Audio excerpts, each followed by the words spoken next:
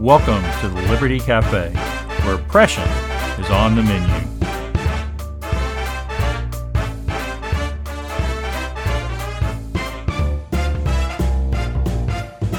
I'm glad you're with us today on episode 23 of the Liberty Cafe, and pleased to be in partnership with Texas Scorecard and Scorecard Media as our sponsors. And I'm also particularly pleased today to have James Quintero with me. He is the policy director for the Government for the People campaign at the Texas Public Policy Foundation. And he came to the foundation quite a few years ago to start working with Representative Talmadge Heflin on our fiscal policy, trying to stop the big spending that was going on in the Texas Capitol. And then he turned to another problem that he'd identified, which was big spending and a lot of other problems at the local government. And he's been going at and after folks in local government for a long time, trying to expand local liberty. Bill, always a pleasure. Congrats on the new program. I hear very good things about it. Well, thanks. So, James, you've been here for a while, and you've seen a lot of things. Hence the gray hairs, by the Right. way. But sometimes it seems that it's kind of hard to see stuff. I mean, you're trying to fix things, and you're trying to get in there and understand how you can make government more efficient, how you can promote liberty, all those kind of things. But sometimes it's sort of important to see what they're actually doing. And that's not always been the easiest thing to do, has it? It's very true. So when I first got here back in the early days of 2008, what we were assigned to do initially was to launch a project called Texas Budget Source. And Texas Budget Source was an effort to kind of catalog every local government's budget, financial statement, and check register in one location so that a person wouldn't have to go searching for, kind of this information that may or may not be online on a website that may or may not exist. Even back then, many jurisdictions didn't have websites whatsoever. So what we tried to do was compile all of this information in a one-stop shop and then put it online for people to access. Now, the way we went about getting the information was we had to submit Public Information Act requests to every jurisdiction. And at the time, there were probably about 4,000 or so different local government bodies. So it was an ambitious effort, to say the least. Something that, by the way, has absolutely characterized this place. We think big around here. So we went about getting that information. I'll tell you, we had some mixed success. To their credit, a lot of the larger local governments provided that information in relatively easy fashion. There weren't too many hoops that we had to jump through in order to get it, but it was really the smaller local governments where it was like pulling teeth. And in some cases, we were successful after a bit of wrangling.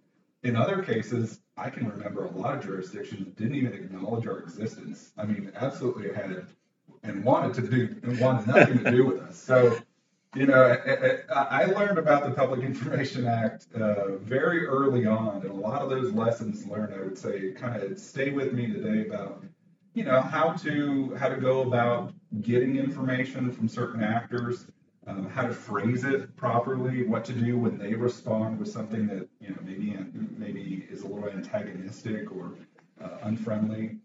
There's a lot of things you pick up once you send out a few thousand Public Information Act requests and start getting in the weeds like that. It seems also to be purposeful that you're not getting information from people. And it's hard to get, not just because of the system, but because people don't want to give it to you. And I know over the last couple of years, you've been involved with a coalition with newspapers and other organizations that have been trying to change the system because some people just don't want to give up their information. Could you talk a little bit about that? Yeah, the way I approach this issue of open government is this, right? Public information really is is about arming people with the knowledge they need to hold their elected officials accountable. Right? Without that data and information, the public really has no avenue by which to say that local officials or state and local officials are doing a good job or a bad job. You know, one of the most, I think, instructive things that I did at the start, believe it or not, was read a portion of the Texas Government Code. Now, in full disclosure, I am not a lawyer and I do not like reading statute. But for anybody who's curious, I really do encourage you to go read the preamble to the Texas Public Information Act. It's the Government Code 552. The starting language there really, I think, sets forth a compelling vision of what was intended for us to enjoy. Now, we've moved away from that in some respects, but I really do think the language there speaks to what we should be aiming for. I just want to read just a small bit. I promise not to bore you too much with state law, but a portion of that preamble reads like this. The people, in delegating authority, do not give their public servants the right to decide what is good for the people to know and what is not good for them to know. The people insist on remaining informed so that they may retain control over the instruments they have created. Right? So again, it's this theme of accountability that's emphasized in the text. And so when we joined the Texas Sunshine Coalition during the last legislative session, that was very much an animating idea. It was one of the reasons we joined this huge left-right coalition, because I think we had seen a lot of the erosion that had occurred over the years, and to some extent still exists, with regard to the Public Information Act. And so we joined this coalition, again, about an 18-member group of left and right, and a few center groups as well. And we set about trying to reformat the Public Information Act in a way that would strengthen the public's ability to access public data and information. And I would say, much to the credit of Senator Watson and Representative Capriglione, the Texas Sunshine Coalition enjoyed a lot of success. And we were able to really, I think, address some of the major concerns, some of the deficiencies that had arisen over the years.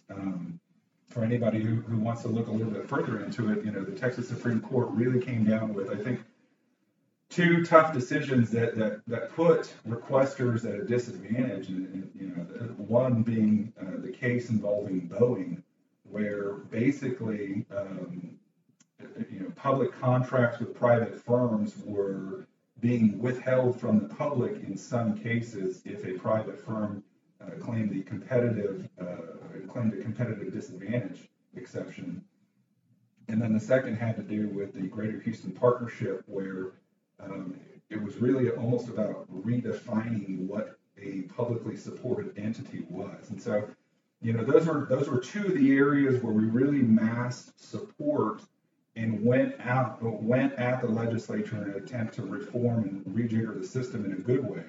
And again, much to the credit of lawmakers, they went about and did it with Senate Bill 943 and Senate Bill 944, really changed, I think, the scope of the Public Information Act in a good way. And so we went into this interim period thinking, a lot of the problems had been solved, but boy, were we wrong. Well, that kind of goes back to what we were talking about earlier, is just because the law says one thing doesn't mean that the government's going to actually go along with it. Yeah, so that's, there are some shades of gray within the law, certainly. So one of the challenges that I see that existed both pre-COVID as well as today is you have a lot of local governments who will perhaps cite to an exception in the law and appeal to the Texas Attorney General. And sometimes they're right, but oftentimes they're not. And what I've come to believe, at least, is that they are apt to do something like that so as to delay the process and perhaps just get the requester to go away, right? I think oftentimes that's kind of, that's something that I noticed in the system itself is, a lot of these governments think that if they can just delay, the interested party will just kind of show themselves out. Well, that's a problem actually I've had recently. As you know, I'm working on a lot of energy issues, and the Texas Public Utility Commission a little while back imposed this electricity tax on Texans to make electricity more expensive because, at least to hear the generators tell it, they weren't making enough money. And so the PUC decided to go along with that and artificially raise the price of electricity. Well, that's ongoing during summer months. And so middle of August or so, when that was in the middle of going on, I sent a public information request to the PUC because I thought it'd be timely for people to know how much their electricity bills were going up in somewhat close to real time, because I was aware that the PUC had related information to this. And so they objected a whole lot of different reasons. There's exceptions in there for whether you're going to use this for trial and things like that, or if it's proprietary information. And so they threw out this whole blanket of possible exceptions where they could withhold it. That went over to the Attorney General's office. The group I'm with submitted a letter to the Attorney General's office stating why we thought the PUC was wrong. And then the PUC came back and said, we don't think we're wrong, but we're just not going to make that claim anymore, that we should be exempted, and we're going to go ahead and release the information. But at that point in time, it's in the Attorney General's hands. They don't have to do anything until the Attorney General comes back and rules. And so it's October now, and we're still waiting for the Attorney General. And now we're 2, 3, 4 months after the place where all this damage was going on. And so the information is going to come out, but it's going to come out when maybe nobody's paying attention to it because electricity prices are down. And who cares anymore? So I think that's an example of the kind of thing that you see governments doing. Make us go away or delay us anyway. No, that's exactly right. And that story actually brings to mind, I believe it was a few years ago, the city of Austin and some of the surrounding governments got together and they wanted to submit this big proposal to Amazon to entice it to locate its HQ2 here, right? It was going to be the new big thing here in Austin.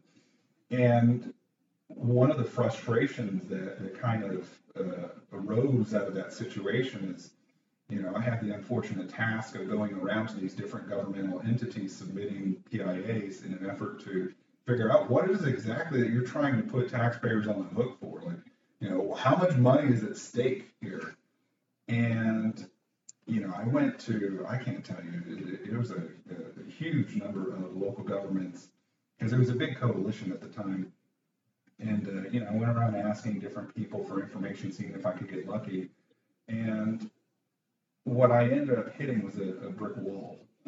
They refused to release any information at all, basically saying, we have not submitted anything to Amazon. Well, I knew that was a lie, in some sense at least, because the Austin Chamber of Commerce was touting the fact that, they were leading the fight to get Amazon's HQ2 here. And so kind of find out after jumping through some hoops, the city and some of their colleagues worked with the chamber to submit the proposal on behalf of the region's taxpayers.